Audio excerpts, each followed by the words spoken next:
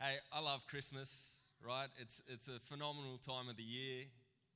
It's a combination of things. It's a combination of, coming off work and everyone else around you's a bit relaxed, and it's fun and it's happy and it's joyful. And I mean, Rose spent the last couple of days just wrapping presents. It took a couple of days, and she's so good at it, and she's so particular, and she puts labels and different things. And I just sat this afternoon and watched her, and she hates it when I watch her wrap presents. But I found it really kind of cathartic, because I was like, this is amazing,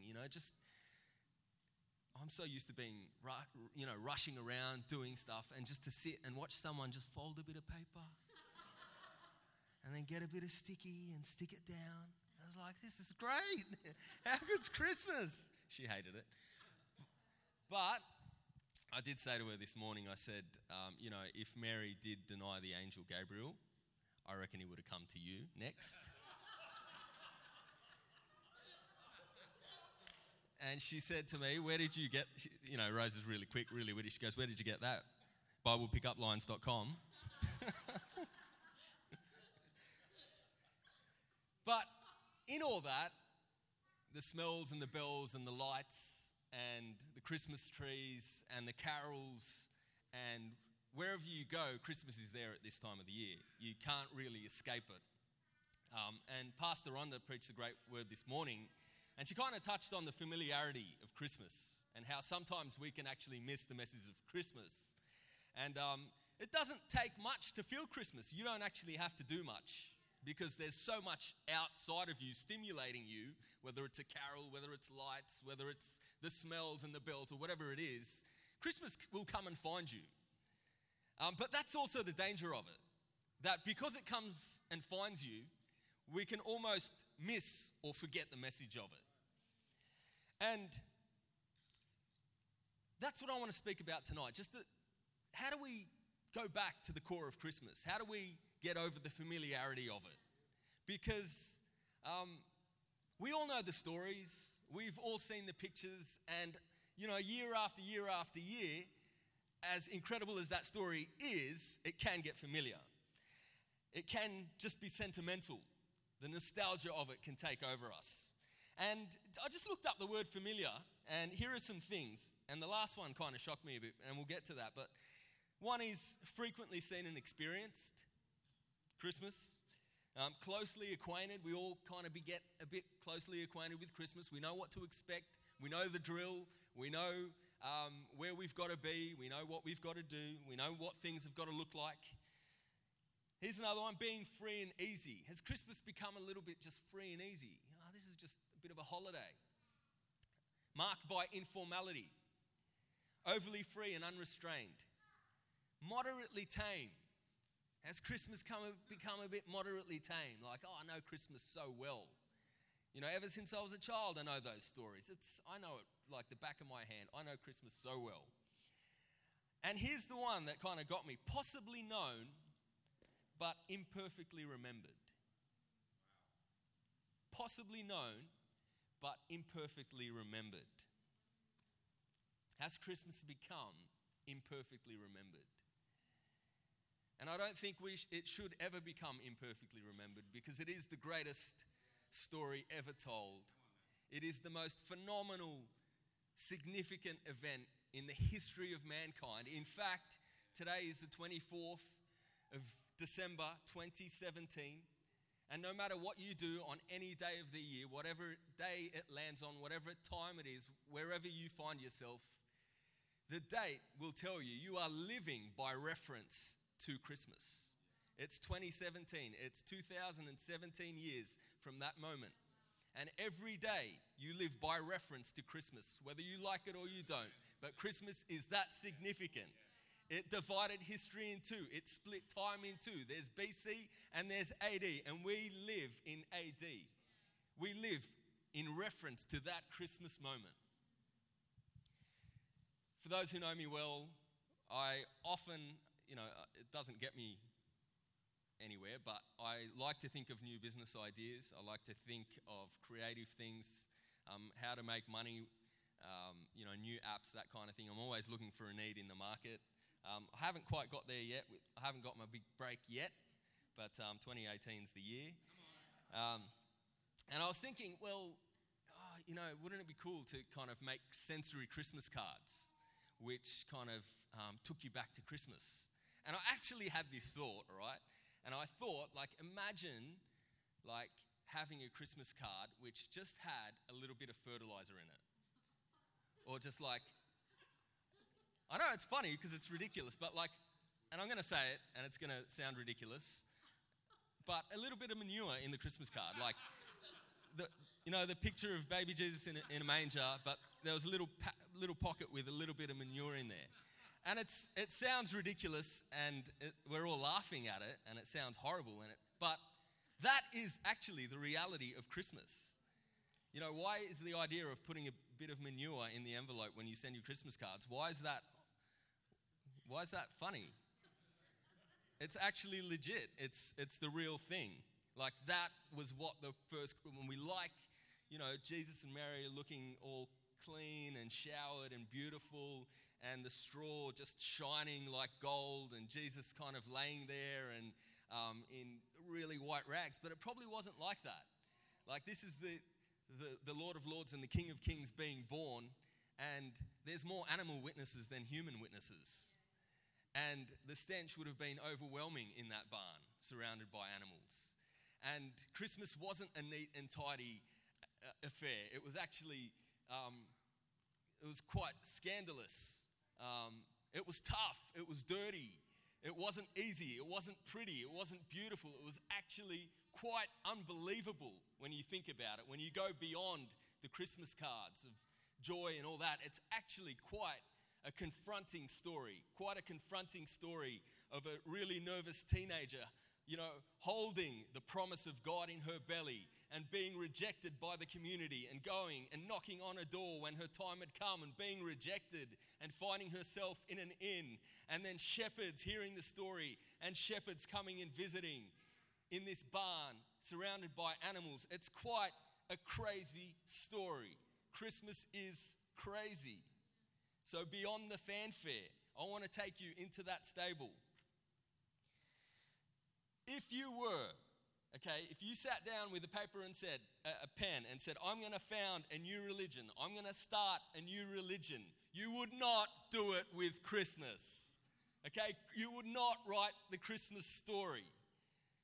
You would never come up with Christmas. You would never introduce God, the Savior of the world, the creator of heaven and earth, as a baby in a shed who could not speak or eat solid food, who couldn't control his bladder, and who depended on a teenager for shelter, food, or love. You would never introduce God that way. It's ridiculous. But that's how God chose to do it. You could never invent it. You could never make it up. And that just goes to show how true it is.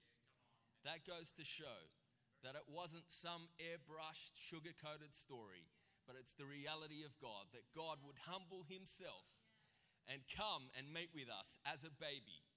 As a baby. It's unthinkable. It's unimaginable. It's crazy. In Luke chapter 2, verse 8 to 12, I think the scripture should come up. There were sheep herders camping in the neighborhood. They'd set a night watches over their sheep. Suddenly, God's angel stood among them, and God's glory blazed around them. They were terrified.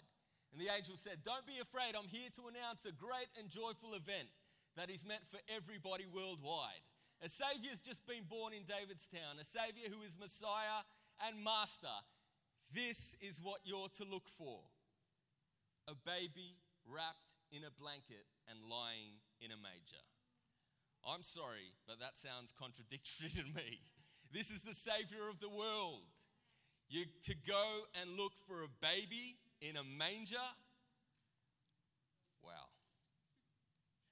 Big, scary, glorious, powerful, mighty God who always showed up in the Old Testament as a whirlwind, who, if you ever met him, you either died or you left limping or you left glowing. The same God who said, "Don't look at me, you will die." the same God who said if you come into your presence you will surely die, that same God as a baby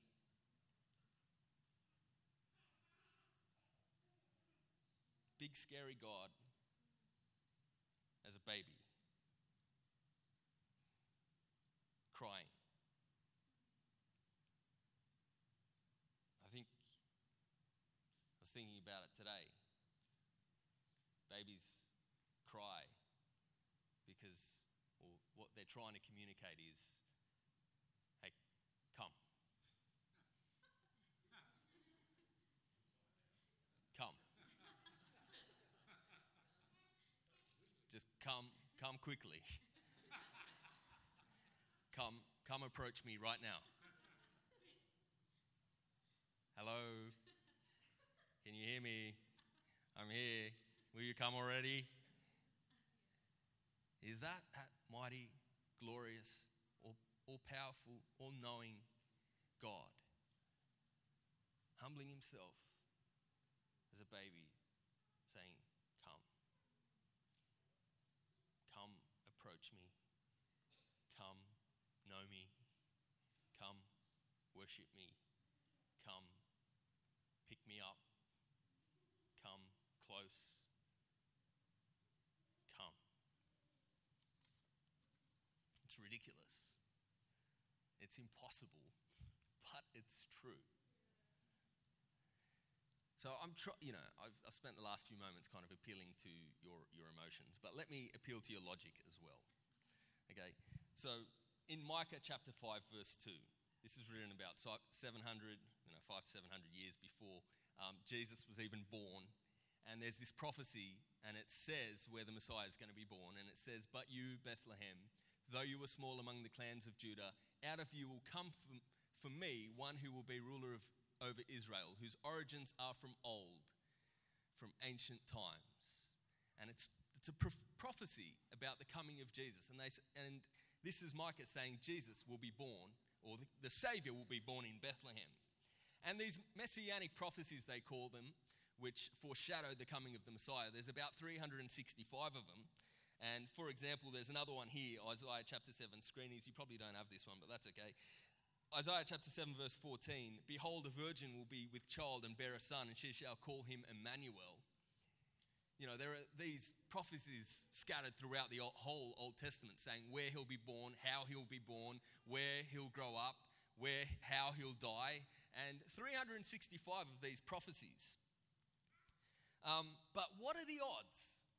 What are the odds of some of these prophecies being fulfilled? All right, there's 365 of them. Before I get to the odds, let me take you through some other odds, okay? So just give me one sec.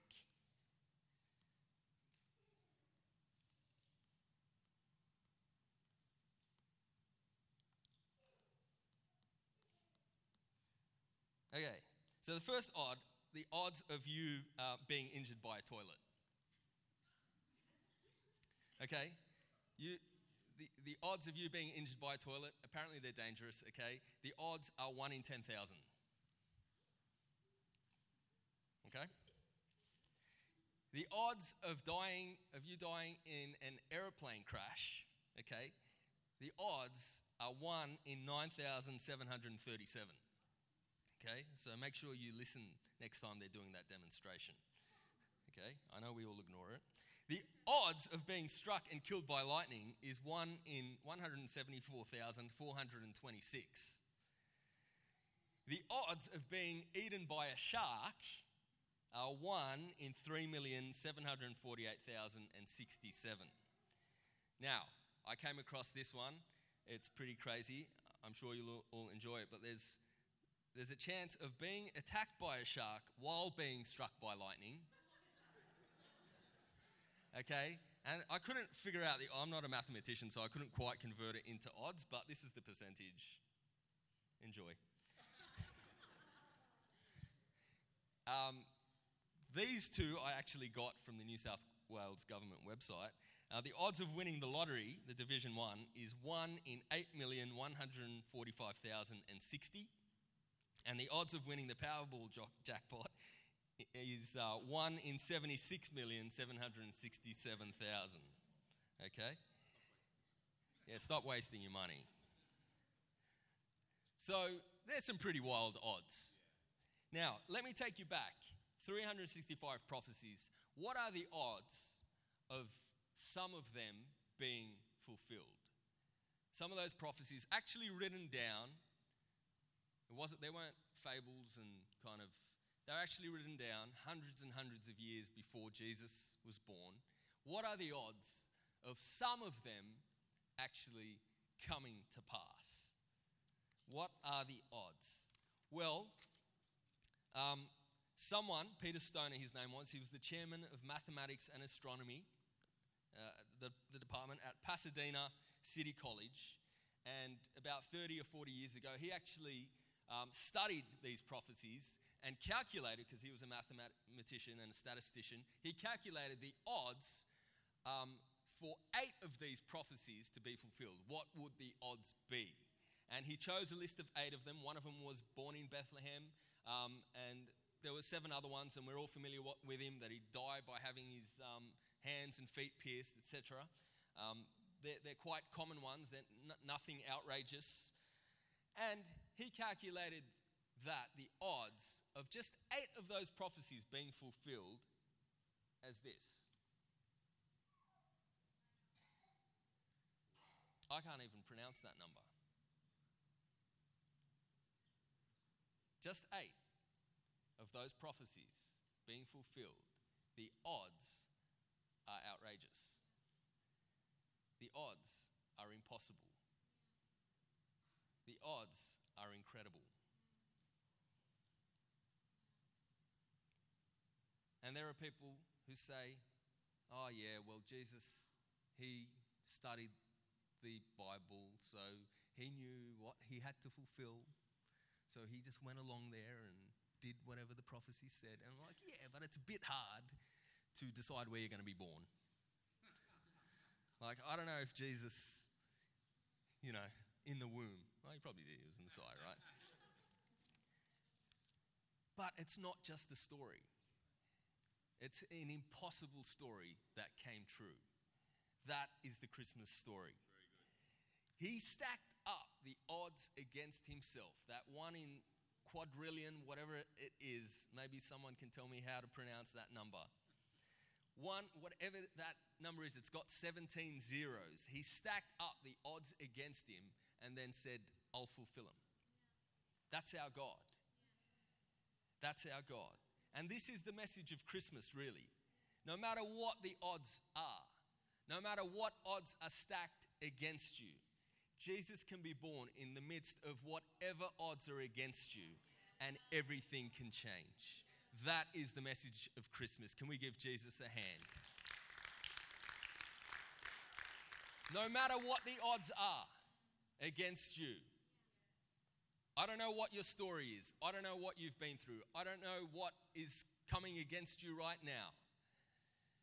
You might be sitting here thinking, well, yeah, I've got every odd stacked against me.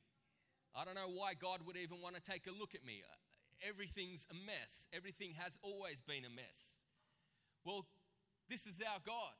He likes overcoming crazy odds. And the crazier your odds, the greater the story will be. The crazier these odds make that Christmas story so much greater. It's impossible, but that's our God. He's the God of the impossible. He comes to overcome the impossible. He comes to do the impossible. That's our great God. Luke chapter 2, verse 25 to 35. Let's go there. This is a bit of a long scripture, but basically there's Simeon. He's sitting in the temple, and the Holy Spirit had led him there. Let's go to the next one. And God had showed him, the Holy Spirit had showed him that he wouldn't die until he had actually seen the Lord's Messiah. And that day, the Spirit led him to the temple. So when Mary and Joseph came to present the baby Jesus to the Lord as required, Simeon was there. He took the child in his arms and praised God, saying, Sovereign Lord, now let your servant die in peace, as you have promised. I have seen your salvation, which you have prepared for all people.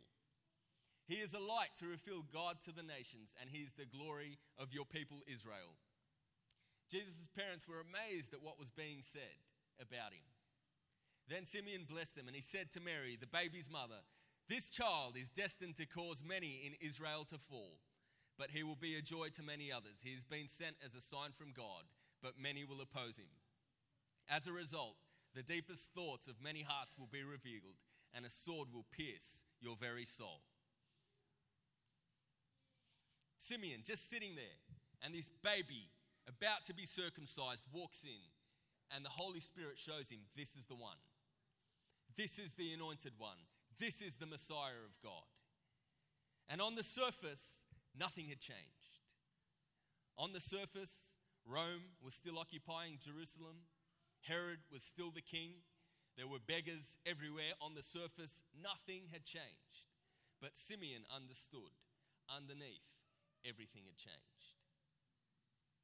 On the surface, nothing, but underneath, everything had changed. Simeon realized that here, the Messiah, the Son of God, had come to challenge the powers of the world. Nothing seemed like it had changed, but everything had changed. And that's how it is with our God. When he begins to move, it may look like nothing is changing. On the surface, it may look like nothing has shifted. Nothing has been changed. Nothing has been won. But underneath the surface, everything has changed. That is our amazing God. Think about it. Everything had changed. 3 wise men who'd come to worship God. This is an example of how things changed. Herod had asked them to come back and report to him. But somehow they found themselves wanting to protect this child, wanting to deceive the king of the land and actually go by a different path and not report back to Herod. Everything had changed.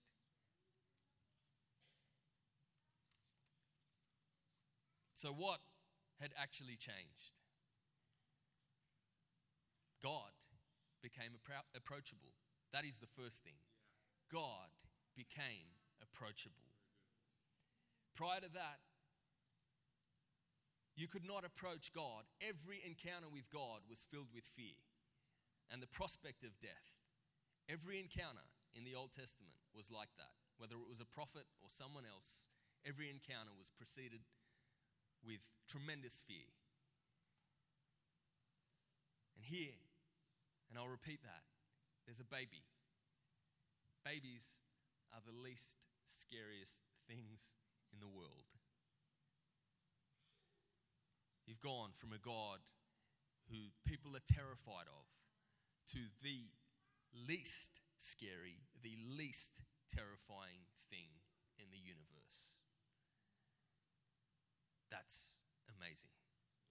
That is incredible. God became approachable. The second thing is God became seeable. Before you could not look at him.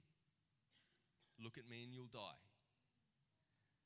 I heard this example recently and it was a good one. Have you ever tried looking into the sun? You can't. Well, you can. You won't see very much before your retina burns out.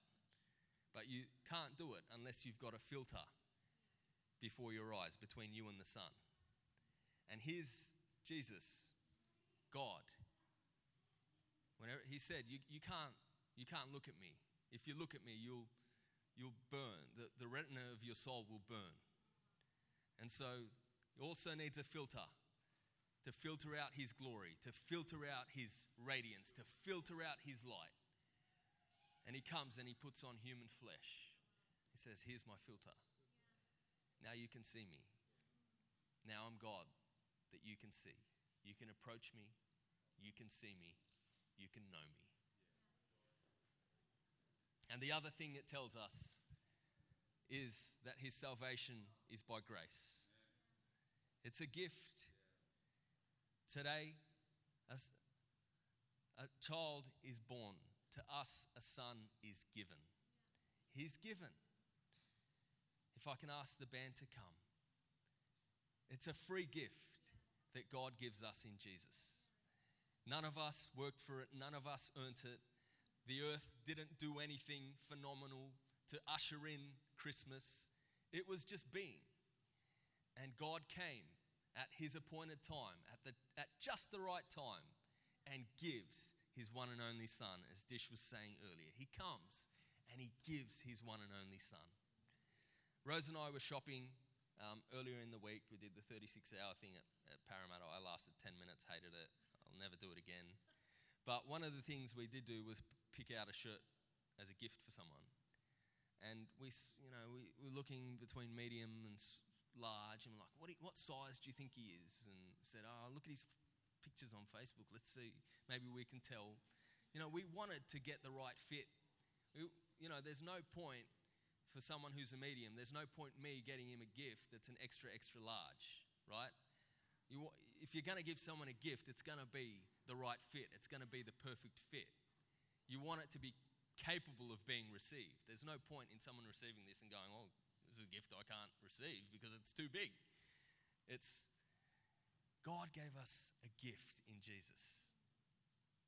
It's to be received. It's capable of being received. It's the perfect fit.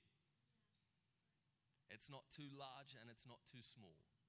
It comes and it fits perfectly in your soul.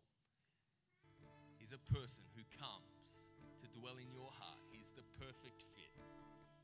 God never gives someone a gift they are not capable of receiving.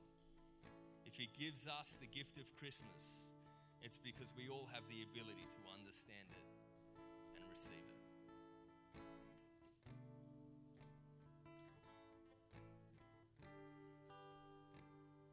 What a great gift. That God would become knowable. God would become seeable. God would become approachable. And that he would give us the gift of eternal life in Jesus. And all we have to do is receive it. It's a gift to be received. It's not a gift to be earned. Someone sitting here tonight is thinking, oh, that gift might be for someone else, but it's not for me. You don't know what I've done. You don't know where I've been. Friend, that gift is for you too. Because that gift is not given based on whether you've been good or bad. It's not given based on your history. It's given out of God's love. His unconditional, his pure, his forgiving love.